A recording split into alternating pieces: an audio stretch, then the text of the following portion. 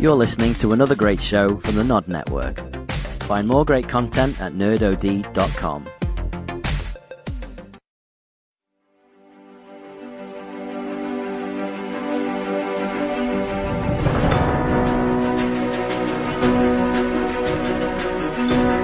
This is Heroes Needed, the Overwatch Players Podcast.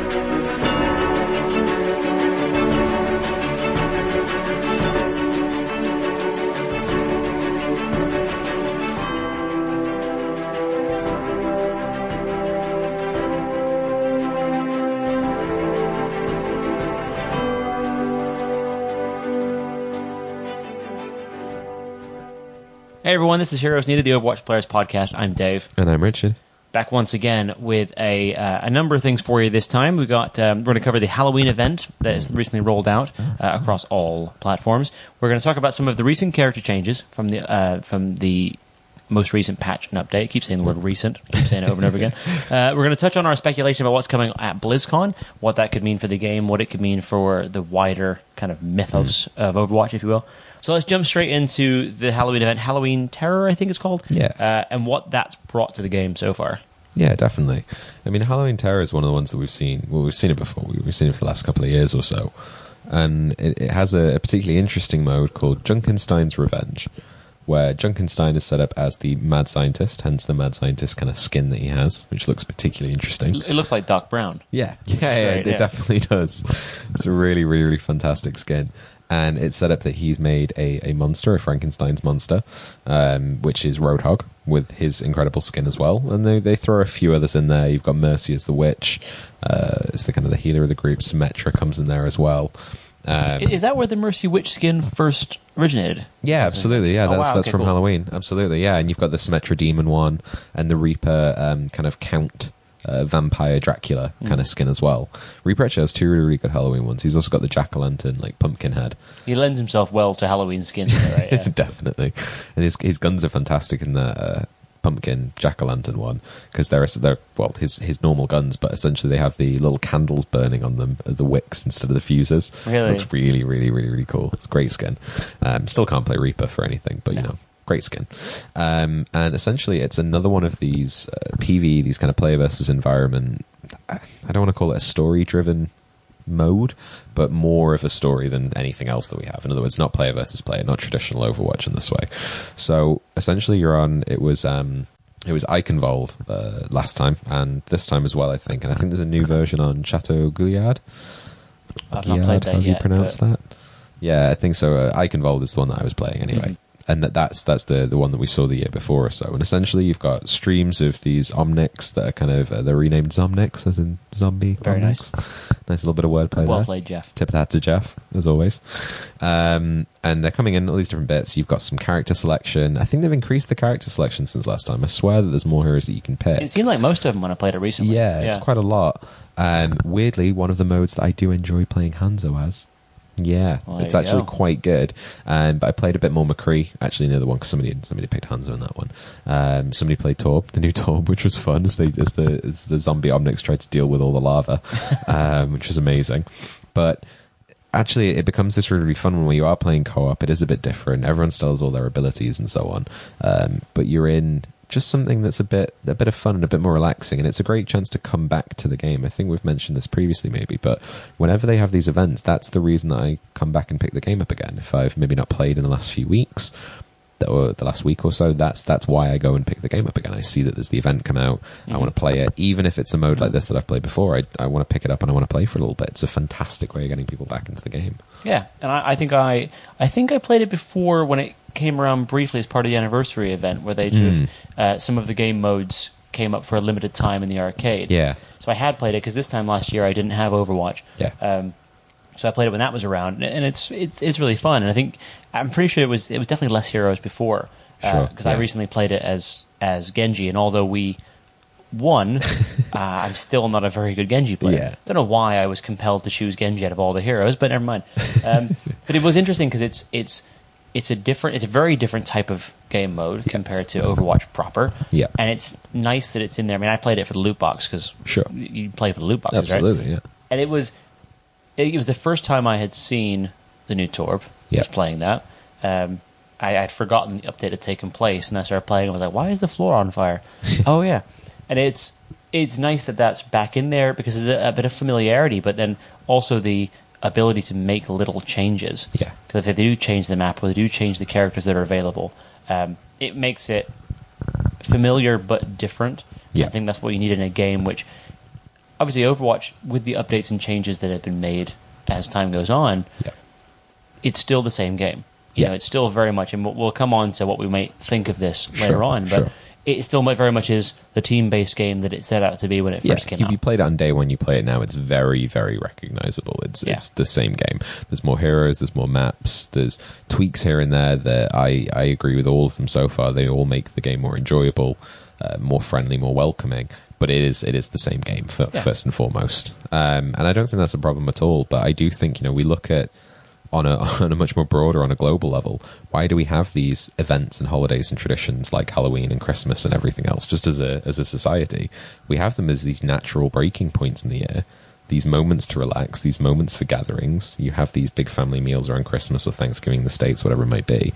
They serve an important purpose. And in this community of Overwatch, where people are playing a lot of this game, people are playing competitively, people are waiting for League to come back, this is a great one that there are no stakes to this. This means nothing. Your skill rating's not going to go down if you have a bad game in Junkenstein's Revenge. It's pretty hard to have a bad game in Junkenstein's Revenge, but if you did, even if it was terrible or you were practicing something new, it's just a moment to relax. It's a moment to catch your breath and enjoy it, and really, really, really enjoy in terms of just how the game is. Yeah. And I think that we'll come on again to the actual character changes soon, because you're right. It's a game that has had so many little updates and so many little revisions that it is the same game, but it is different. It's nice when they come back, because it's just, I asked that question about the Witch skin, because it's the one I've seen a lot of Mercy players having that, and it was only this time around playing that game mode that I go, oh yeah, I've seen that skin in other places. And the same with the Symmetra skin. So it's nice to make little connections like that and go, oh, okay, cool. Definitely. And as well as that, it's the little things that come out of it. We talk about skins all the time because, of course, loot boxes, but everybody wants the skins. There are some amazing ones that have come out, and this timer is no exception. Yeah. I think that obviously the new Sombra skin, the Bride skin, that's really, really cool. The new Widowmaker Spider skin, which I was quite lucky to get at a loot box just this morning. And only slightly jealous of that one. And it's great because it's that thing, we've covered it before, but getting a skin for a hero that you don't play as often is so cool, because now I want to play that hero to show off that I have that cool skin. Exactly. Actually, I had quite a good game as Widowmaker nice. Earlier on today. I don't know why. Every once in a while, I had the stars align. It was on the Ilios map, where you've got the control point in the sort of house on the edge of the cliff. Yeah. I forget what the name of that particular phase of Ilios is. But it was on that map, and I had a great game as Widowmaker. I was thinking, how is this happening? This isn't me. I then went on to have a terrible game on the next round, but still. Of course. But for that brief moment, you were popping heads. I was. It was great. There was a Zenyatta player who did not like me very much. But this is the thing, like these little changes and these little updates, the things you get in the loot boxes. Like, I've got a voice line of Genji saying "Happy Halloween" in Japanese. Like, I don't need that. I'm going to use it for a week. What's the point? But it's a cool thing to have. Yeah, very, very cool thing. Very, very, very cool thing. I mean, the skin this year that really stood out to me was Wrecking Ball's pumpkin jack-o'-lantern style skin. It's just so beautifully detailed in every little aspect. The fact that he's that kind of almost scarecrow monster type thing with the terrifying grin on top of it. Yeah. And then when you go into the heroes gallery and you can click across and see what the weapon looks like, and all the detailing on the gun turrets that he has on either side with like the leaves coming out, and it just looks fantastic. It really, really is incredible. And such a new hero as well. Absolutely, and to have a brand new Halloween skin like that is fantastic. Yeah, to get such a nice looking skin so early on. And I mean, in terms of that, I mentioned before, I think that these events are a chance for players to come back to the game if they've not played recently. It's also something that people look forward to. Mm-hmm. There are skins that I've seen that are event-based skins, like an anniversary skin or a Summer Games skin. One of the ones for me for the Summer Games was the Diva South Korea skin, essentially. I always thought that looked really, really cool. Yeah. I got that in the Summer Games when that came around. Okay, I'm jealous of that. People do look forward to these. Not saying it's the focus of their year or anything. They're not sat there crossing the days off a calendar until they can get a skin. But it makes it more exciting because you've been looking for a skin for so long that actually now you've got the chance to get again for that brief window, and the excitement builds up. Or maybe this is what you've been waiting to spend the coins on, the credits on, the points, to actually buy the skin that you wanted, for example, as well. So I know whenever these things roll around, I always get particularly excited because I'm going, oh, great, I can get that skin and maybe there'll be a new one. Yeah. Well, it's like we talked about Wave Racer Diva for a while, a few episodes back, and I didn't buy that. Yeah. And I could have and didn't, and I'm annoyed at myself. But and the Grillmaster 76. Yeah, I was so close yeah. to buying it, didn't. I don't know why. Yeah. I think because I got a different skin that I quite liked at the time, and I thought, why spend credits? Sure. Because for some reason I hoard these credits for no reason whatsoever. Got 5,500 credits. I got things I could spend them on. You've got to report those credits on your tax returns. That counts as an asset. I do hope not. Have you seen the anniversary skin for Diva? No. It's amazing. It fits in with the vibe of like Route 66. It's very much almost like an American, like late or early. I'm trying to remember, the kind of Americana, rockabilly. That's the word I was yeah, searching for. I was going to say Americana, like that kind of a thing.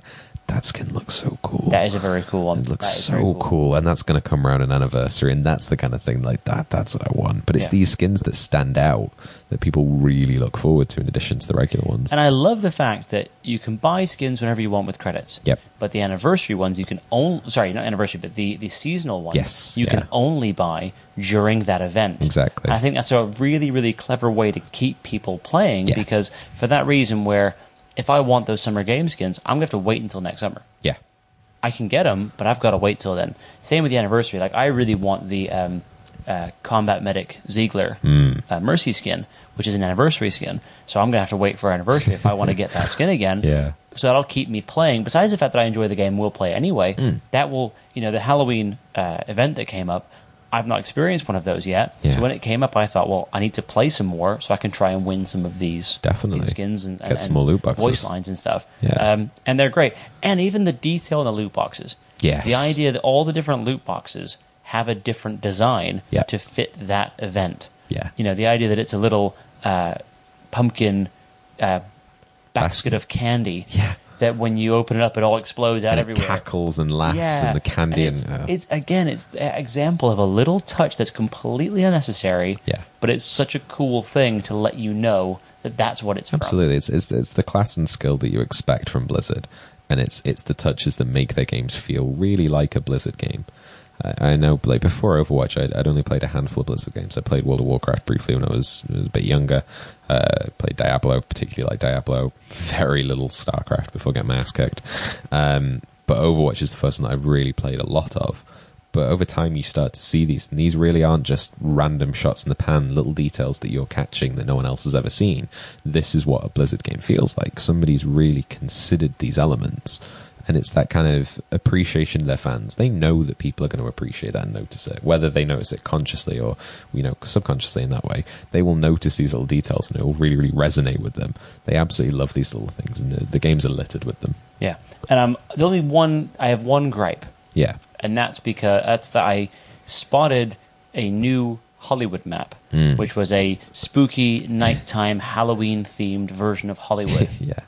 And I got put onto that map for about 20 seconds before the server rebalanced and I got kicked off it, and I have not seen it since. And I've played regular Hollywood a couple times since then, but I've never found that. Almost imagining, did I dream it? Is it was it real? It's like Brigadoon. It only exists for a brief window and then disappears. But is it? I'm trying to work out now. Did I imagine this? Because I've not even been accidentally put on that server, and you can't search for it. It's not like when Busan was launched and it had its own arcade mode. Yeah. You can't find this thing. I think it was real. See, now you've put the idea of imagining it in my head. Now I'm doubting myself. But I'm pretty sure you're right. I'm pretty sure it's a thing that exists. Oh, good. Okay. Well, if we're crazy, we're both crazy. And Well, I anybody don't listening think to this, there's a if you gas have leak. played that map, please just comment or something and let me know that I'm not just making it up. It's driving me crazy.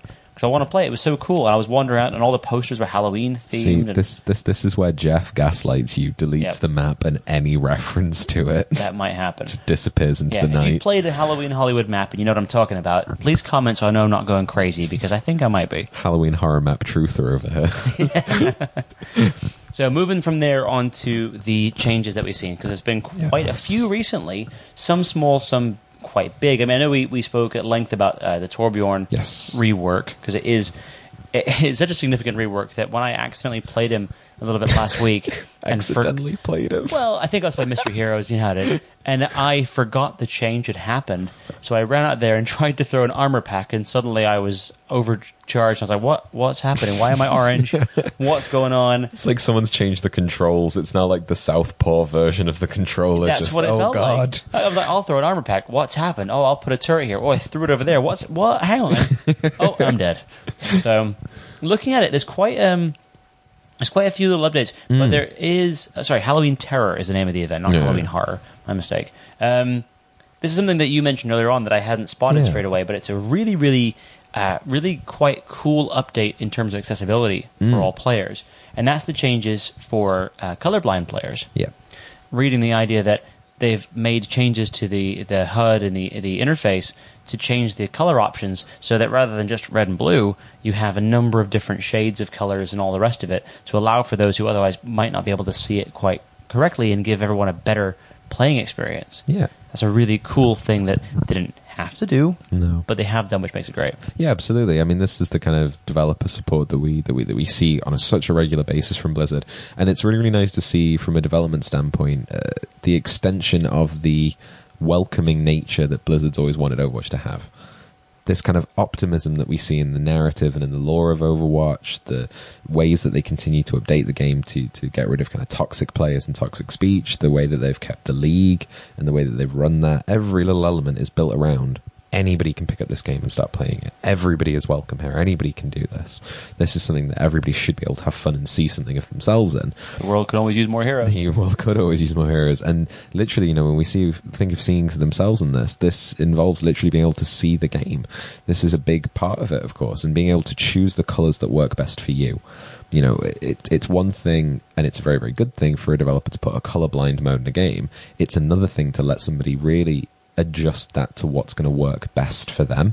And then, again, it's that level of care we talked about before, but this is a really, really kind move by Blizzard to make this inclusive for everybody. Yeah, definitely. So if we go through some of the changes here, because some are more significant than others, but we'll go through and just get some thoughts on it if we have them. Yeah. So number one is Brigitte. They've reduced her shield from 600 HP to 500. No. Well, that's a bit harsh, isn't it? That's a bit like... I'm sad about it, but without having a definite reason as to why. I just kind of felt like 600 HP, cutting it down a bit...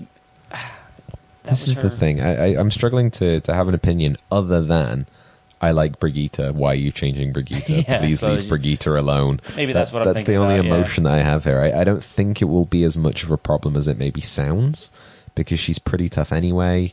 It depends how quickly that shield regenerates. I've not looked at the regeneration rate on that, but my understanding is, particularly if she's hitting stuff with that mace, it regenerates pretty quick. But yeah, any time you touch a character like that I particularly like, I'm gonna be unhappy. Yeah, I think maybe it's worth mentioning the developer comments, because this is their kind of reasoning for it. That is good to listen to. Yeah, I suppose, yeah. So what they said here is, the health of Brigitte's barrier was extremely difficult for most heroes to deal with, especially as she closes the distance to her targets. That is true. I've voiced my frustrations playing against Brigitte in the past, so fair enough.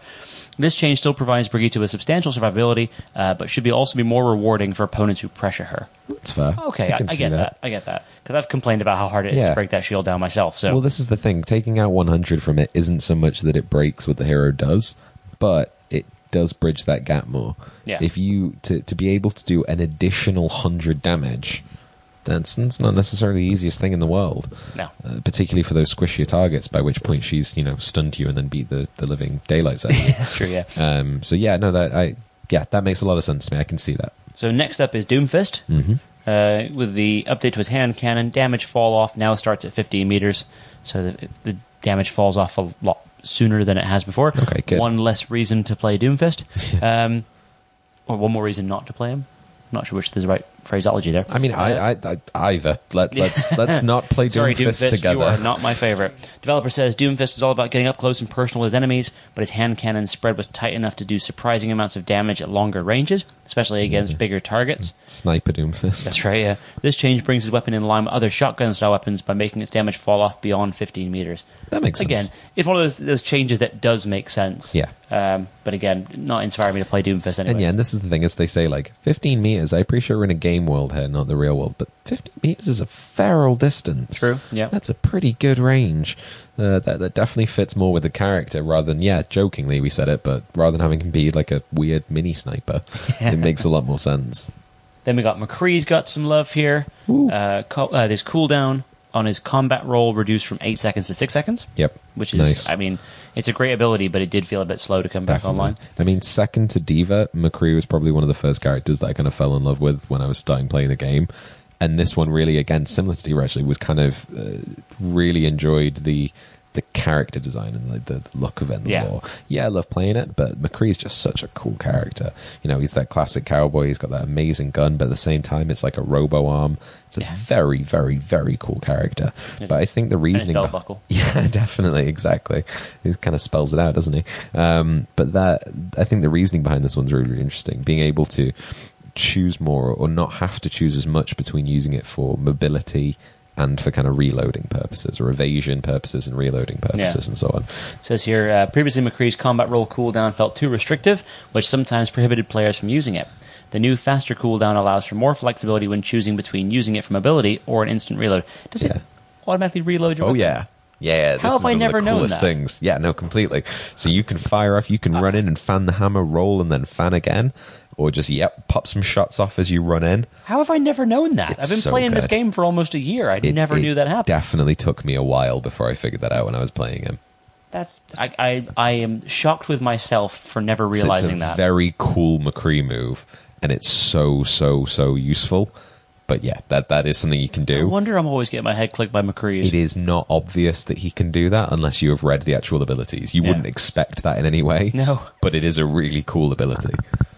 I've learned something today. So next up is Pharah. Now, Farah's got quite a big update. And again, looking through it, I think it makes a lot of sense. But So her concussive blast, the cooldown's been reduced from 12 seconds to 9 seconds.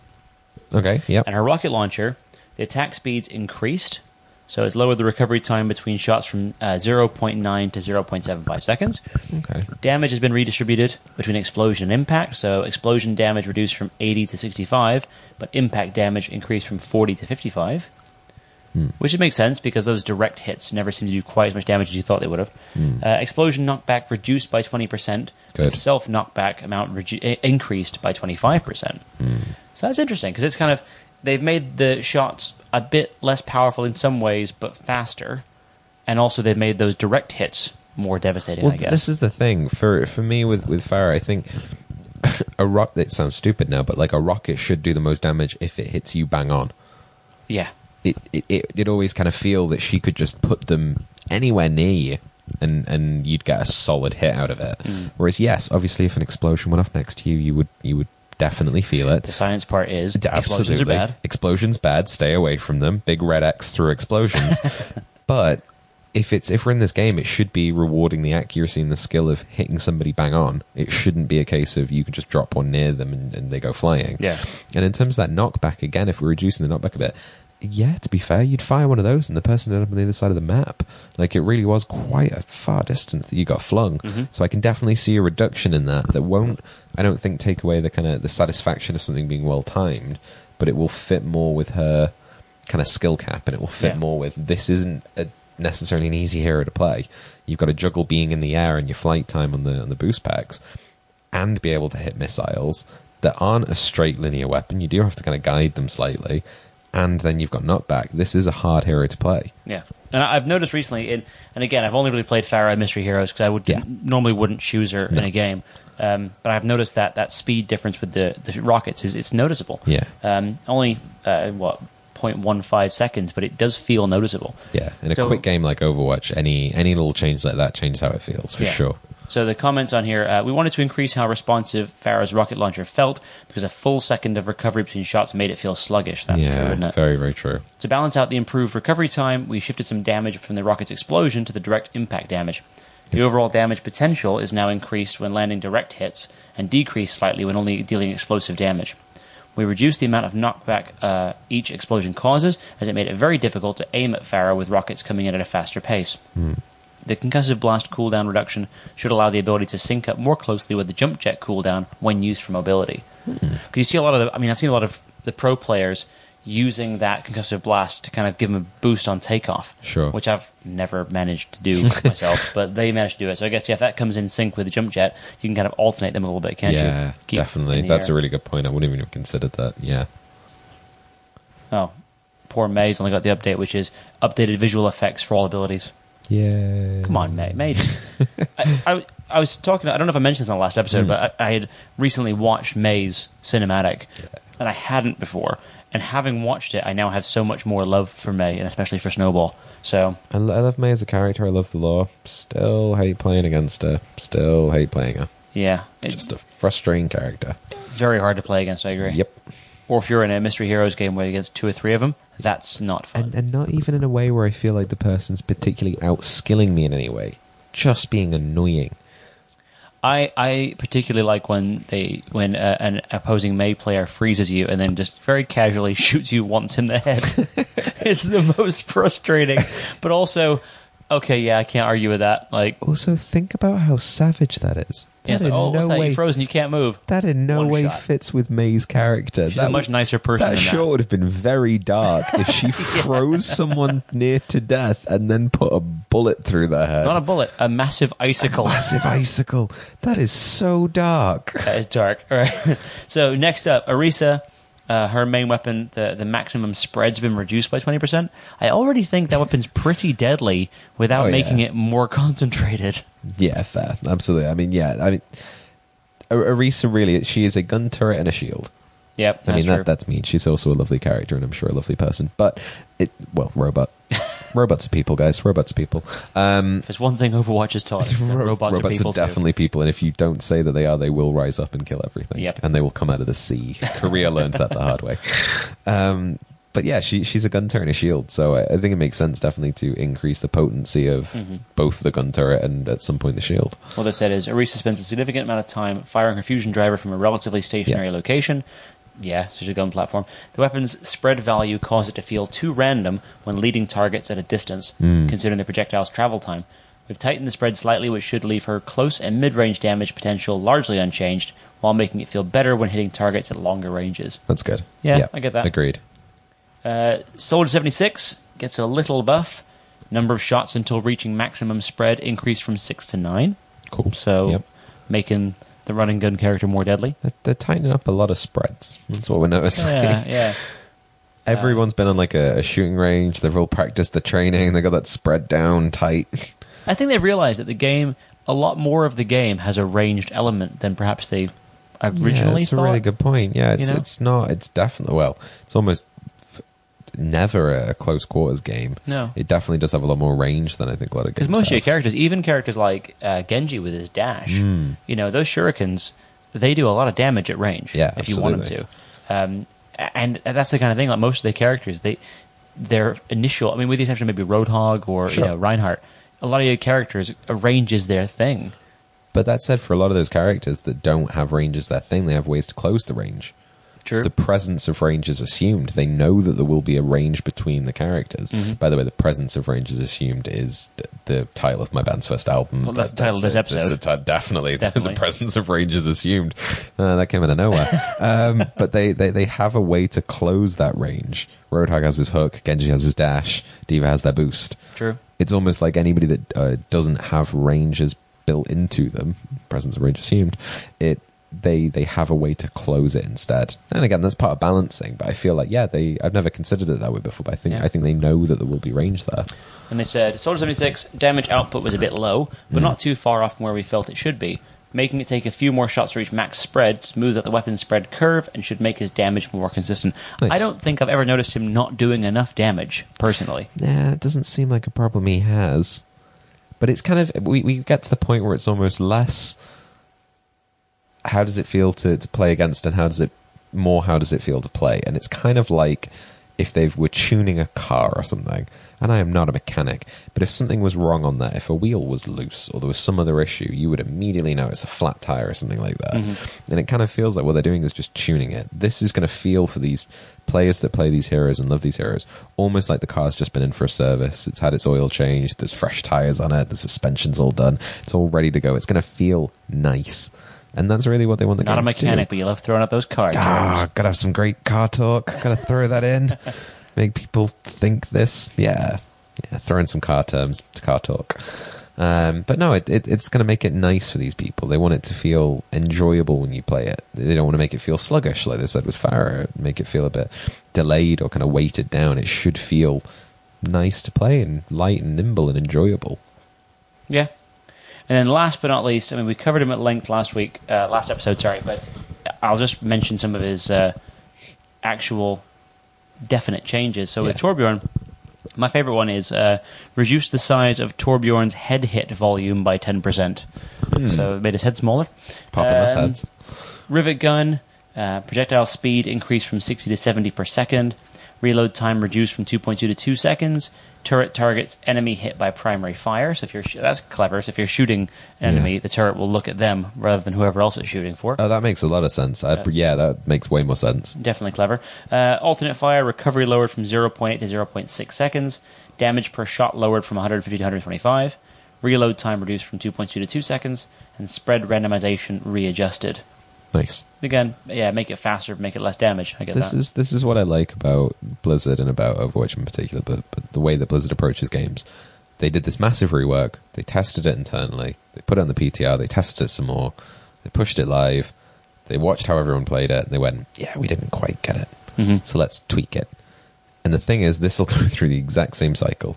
They'll test internally, they'll put it on the PTR, they're bringing this live now, and this is what they continue to do. It's this iteration that makes it a wonderful game to play, because they really consider that. Changed from 150 to 125. These are numbers that only, statisticians care about in any other game or any other thing, but this is the kind of thing that Blizz thinks about endlessly when they're preparing for something. They really want to make sure that this plays right and feels right, not just for this hero but for the other 27 heroes. They want to make sure that everything feels spot on in any element of the game, and it's something that I really do appreciate, the way that they move things and change things and update things at a pretty rapid pace. Mm-hmm. And one thing they've also changed is his Forge Hammer. The radius has been increased to align with Quick Melee. So if you want to hammer people to death as Torbjorn, it's easier now. Smack him in the face with a hammer. And I won't go over the turret overload Molten Core. We covered that at length last episode, Yeah. so I won't go through all it now. But suffice it to say that Torbjorn is somehow more deadly than before, I guess. He's a fiery boy. Yeah, to throw those turrets out, having very, very brief experience with using him in play, it feels different. It definitely feels different. And that whole throwing a turret, letting it build itself while using something else it's a clever update. It's like Definitely. It makes a lot of sense for someone who is a superstar engineer like Torbjorn would have a turret that would build itself. He wouldn't have to hit it with a hammer. It would just do it. Exactly. This is the thing. You've got these Omnics building themselves. You've got this automation in the world, and he's still there, artisanally making every turret by hand. Doesn't quite fit. I know he's got a Santa skin, but building everyone in a workshop in Switzerland, building them artisan turrets. It doesn't really make sense. No. When he is this master engineer and everything else is so seamless. So that definitely makes sense. But a game shouldn't feel like work unless it's like Job Simulator. But it shouldn't feel like work in the sense that you shouldn't be doing mundane stuff. You shouldn't be banging a turret with a hammer to make it build. You should be playing the game. You should be enjoying it. And obviously there's certain elements that you have to do, like reloading and all this kind of stuff. There's things that need to operationally be done. But it shouldn't be a thing of, I need to sit here and bang something with a hammer until it builds. You should be able to be more in there with your team. Yep, I agree. So those are the updates. There's some other very small sort of audio tweaks and other things, but not character-specific updates. Sure. But all things to improve the game. So big fan. Absolutely. So moving on to that, we've got BlizzCon coming up. Yeah, BlizzCon. And it's interesting because I've never been that into BlizzCon before, because in my head, BlizzCon was World of Warcraft. Yep. Primarily, obviously, StarCraft and Overwatch. Yeah. But I had never played many of them, I guess. Sure. I have played, before Overwatch, I had played StarCraft, but only really when it was new. Yeah. Not a lot since then. And I'd always play Terrans, and it was boring, because I'd always just get lots of little soldiers and put them in bunkers. And then the Zerg I had a came. very boring play style. As many soldiers as possible in bunkers. But, so you went with the Cold War strategy. Basically, yes. Big military, not doing much, in bunkers. Yes. That's cool, exactly sweet. that's exactly how I played the game. Hence why I wasn't very good at it. But now with BlizzCon coming up, it does make you wonder what's going to come for Overwatch, because if Blizzard were going to announce anything big or update anything significantly, this would be the time to do it at their own convention. This would definitely be the time to do it. I mean, all eyes are on them. They own the stage. They own the entire, surrounding area, it feels like. They really are established there, and everyone, huge numbers of people are coming to see them. That's the entire purpose here. This isn't a Comic-Con. They're not sharing space with anybody. This is for Blizzard. Mm-hmm. I mean, I'm very, very excited for this conference anyway. Again, I'm not somebody that normally gets excited for BlizzCon, but we have the Overwatch World Cup happening there, the final stages of that. That's right, yeah. That's happening, so that's a massive event. As somebody that's looking forward to League starting again, but is saddened by the fact it doesn't start till February, still many months away, that's with a long time away. Big old holiday right in the middle to get through. Yep. We then, to get to the start of League, so to see the World Cup being there is awesome. I am also a big fan of Diablo. Diablo 3, which I have played, I think, on 2 different consoles now, is now launching on the Switch, and I will absolutely be a sucker and buy it a 3rd time because it is now the eternal edition, as they're calling it. Nice. But I will absolutely play that again, because the idea of having a game as good as Diablo 3 on the Switch is literally something I've been asking for since the Switch was announced, and never in a million years thought that we would see. No offense to Blizzard, but I did not think that they would port it over to that. I mean, come on, fingers crossed, Overwatch for the Switch now. Hey, matter of time, that would right? be amazing. But no, I never thought we'd get Diablo, and now we're getting Diablo with everything I want. There's still a really small indie game, well, not indie game, but more independent game by a company called Runic Games called Torchlight. Just a complete tangent for a moment. If anybody looks up Torchlight or Torchlight 2 on Steam, you'll be rewarded with a fantastic Diablo-like game that I really wish they would put on the Switch. They actually have a new one coming out, which is really, really cool. But back to Blizzard. So there's a lot of news here that's already exciting. And then we look at Overwatch. And the interesting thing is that there's not been all that much let out. If I think back to BlizzCon last time, we were hearing rumours of a new hero. We were hearing rumours of Moira, maybe. We didn't know it was Moira back then, but that's what we're hearing rumours of. There was stuff to do with the League that we knew was kind of hinted at and so on. And we look at this, the only real rumour that I've kind of heard of is some form of a single player. And that's a really, really interesting concept. I like the idea of a single player, maybe a story mode, Yeah. maybe a... because this is the tricky thing, right? So you have single-player games, well, rather, let's go with first-person shooter games that have a single-player mode. Oftentimes, you're leveling that character up. He's learning new things as you go through the game, whatever else, unlocking different things. Yeah. Now, Overwatch, you've got it all. Yeah. You've got all the characters' abilities. You've got all of the... There aren't really ways, and as we've covered before, rightfully so, you don't level your character up in multiplayer game. Yeah. However, what if you did in a single-player environment? What if there was a single-player story-based campaign that tied together some of the cinematics that we've seen and some of the different maps that we've seen and given us a bit more outside of what we already know? But then you play one of these heroes throughout that story, and perhaps you do see levels, and perhaps you do see improvements or customizations, things that they won't bring into the multiplayer because it would throw the balance off, but something that you could then see in a single-player version. So you could start off playing Tracer in the very first story game, and then by the end of the story, perhaps you've upgraded, her blink ability, or you've upgraded the pulse pistols, or you've done something like that which you couldn't do in the multiplayer environment. So something that I've been, talking to you a lot, and this is going to be part of a larger thought that I've been thinking of. Yes, kind of this evening, but also just more generally for the past few weeks or so. One of the things that Blizzard definitely likes is expansions. It's what they like. You look at, World of Warcraft, that's had several expansions. You look at StarCraft, that had expansions. Diablo had expansions. Hearthstone has expansions. Everything that they make has expansions. Additional content that they work very, very hard on without needing to release a new game that they expect the fans to pay for, and they do, and they are rewarded with something outstanding. And it is an expansion of an existing core product or franchise, not a re-release or a new game. Everything else has that except for Overwatch. We take a look at one of the things that I really, really wanted to see, and I still sadly don't think we'll see it for a while, which is I would absolutely love a 2-hour feature film or a 10-episode miniseries of some kind done by Blizzard's in-house animators. I think the shorts that we've seen are utterly fantastic.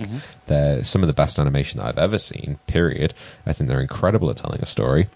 I think they look fantastic, and I think, as I've said before, I want more lore in Overwatch. I want more history. I think that's one of the best ways to do it, because you need to see and hear the characters and really get a sense for it. So how about this? What if, in some form, I'll suggest a couple, we had a single-player campaign, or not even a campaign, a single-player mode that was released as expansions. Either layers of history revealed, each being their own expansion. These few years, these few years, these few years. Expansions 1, 2, and 3. And a mission or two for every single character in each time period. So you have that first mission that we saw, well, not the first mission, but an early mission for D.Va, right when she's going from being kind of a pro gamer to first joining Mecha. And each one of these missions is accompanied by a very small short, a cutscene as we would normally get in a game. Mm-hmm. And it looks incredible. This is complete wish casting right now. But we see something from going from being something like a pro gamer into actually being in Mecha. Then you play around as Mecha. You learn about the other people in the team. The next mission, whether that's in the next expansion or that's, you get 2 or 3 missions for each hero, whatever it might be, is then another mission when they're all formed up as a force. And the final one is the one that we see in the short, where the Omnic's coming out of the sea and she's fighting off these hordes and everything else. That would be pretty incredible. And if they could do that for either every hero, or maybe the first expansion is for 4 heroes, and the next expansion's for 4 heroes, and we get a few missions, a couple of cinematics, and there's your expansion. That would be absolutely incredible if we got that for Overwatch. It would advance the lore, it would give us more animation, it would give us a richer connection to the characters, and it would make people more invested. Well, here's my prediction then. They're going to release an expansion. Yep. It's going to be called Overwatch The Omnic Crisis. There you go. And it's going to be set during that period, and we're going to get elements like that, different missions for different heroes at different places during the Omnic Crisis. That would just be fantastic. That would be perfect. You've heard it here first. What date is BlizzCon? Let's us find out. Because if that comes true... Also, Jeff, if you are ever struggling for ideas, you have 2 people that you could hire and would be very, very willing to work for you. It's actually November 2nd and 3rd this year. November 2nd and 3rd. So we've got a few weeks between you hearing this episode. Well, a couple weeks between you hearing this episode and BlizzCon. If it comes out and it's called Overwatch The Omnic Crisis, the first of many expansions to follow, you heard it here first. Yeah. I'm just going to claim it. In this alternate universe, this happened. It became the Omnic Crisis. Yeah. Let's go with it. Well, I think I'm excited about the idea that, you're right. I've played Hearthstone, and I've played many of its expansions.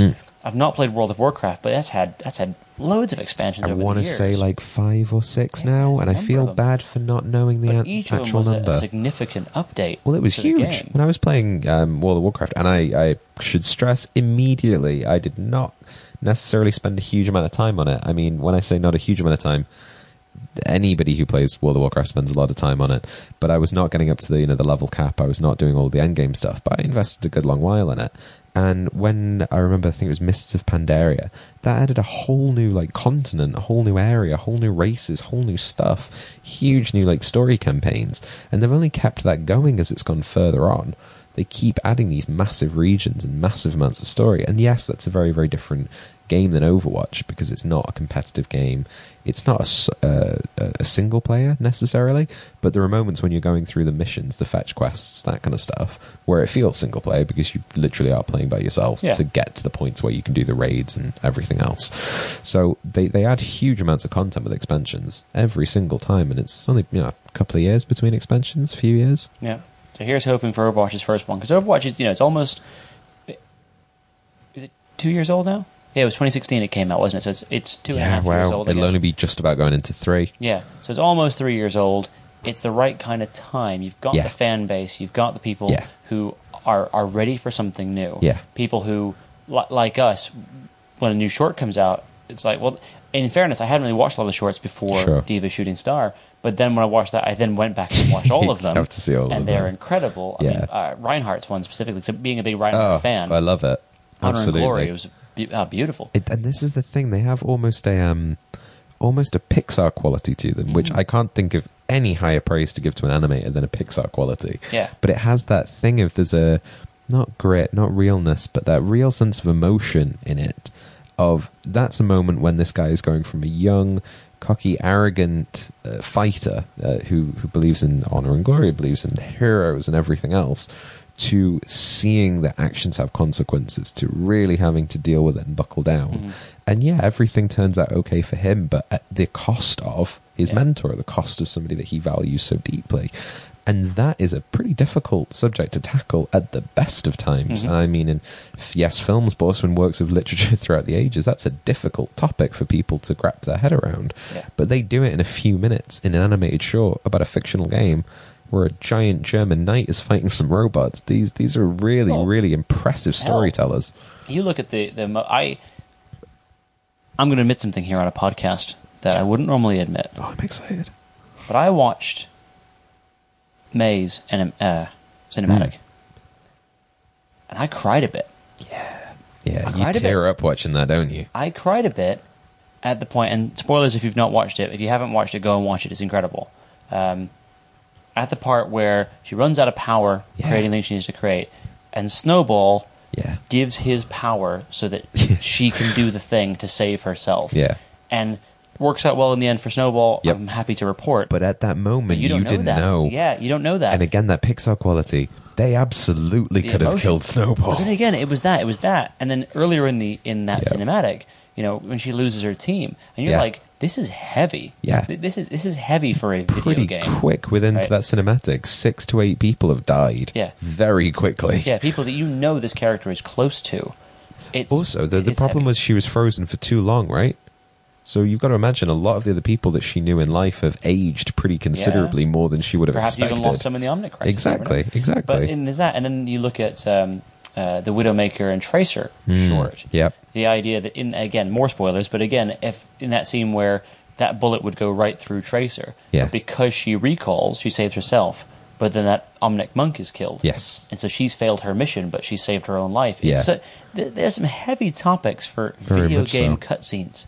Which, if you boil them right down, that's what they're the most trivial. That's what they are. Absolutely, they are completely unnecessary to enjoy the game. They do add a richness and they add value to it, but they're not necessary. In any other game, a surprising number of people, a high percentage, would probably skip through them. They'd be mashing the X button, like a lot of people do. I mean, don't get me wrong. I love Winston. Well, I like Winston, and I like that opening cinematic, but I now press the X, obviously, to get through it, because I've watched it several times. I've watched it, so now I skip. But a lot of people in video games will just skip through any kind of cutscene, and it's always boggled my mind, because you need to see it to understand the story, and you want to play, and so on, it's fun, but a lot of people just skip straight through those.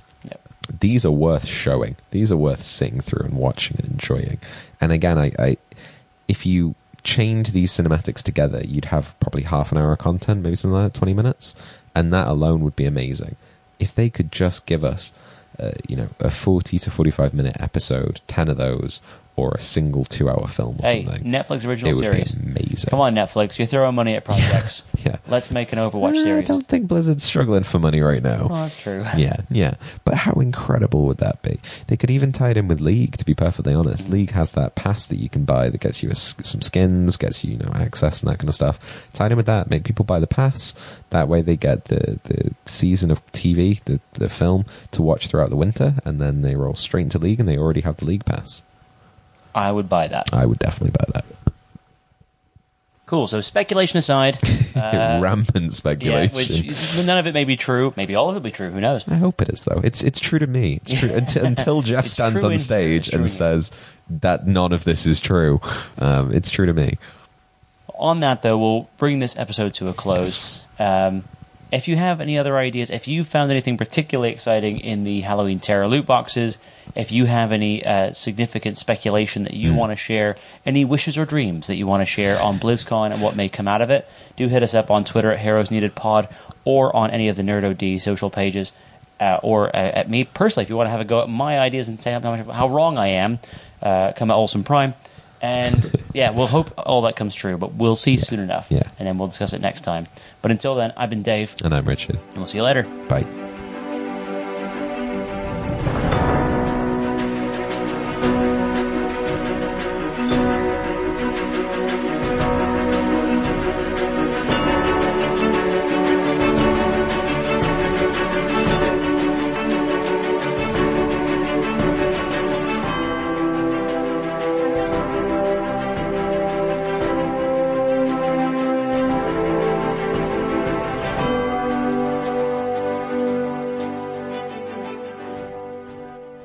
world could always use more heroes.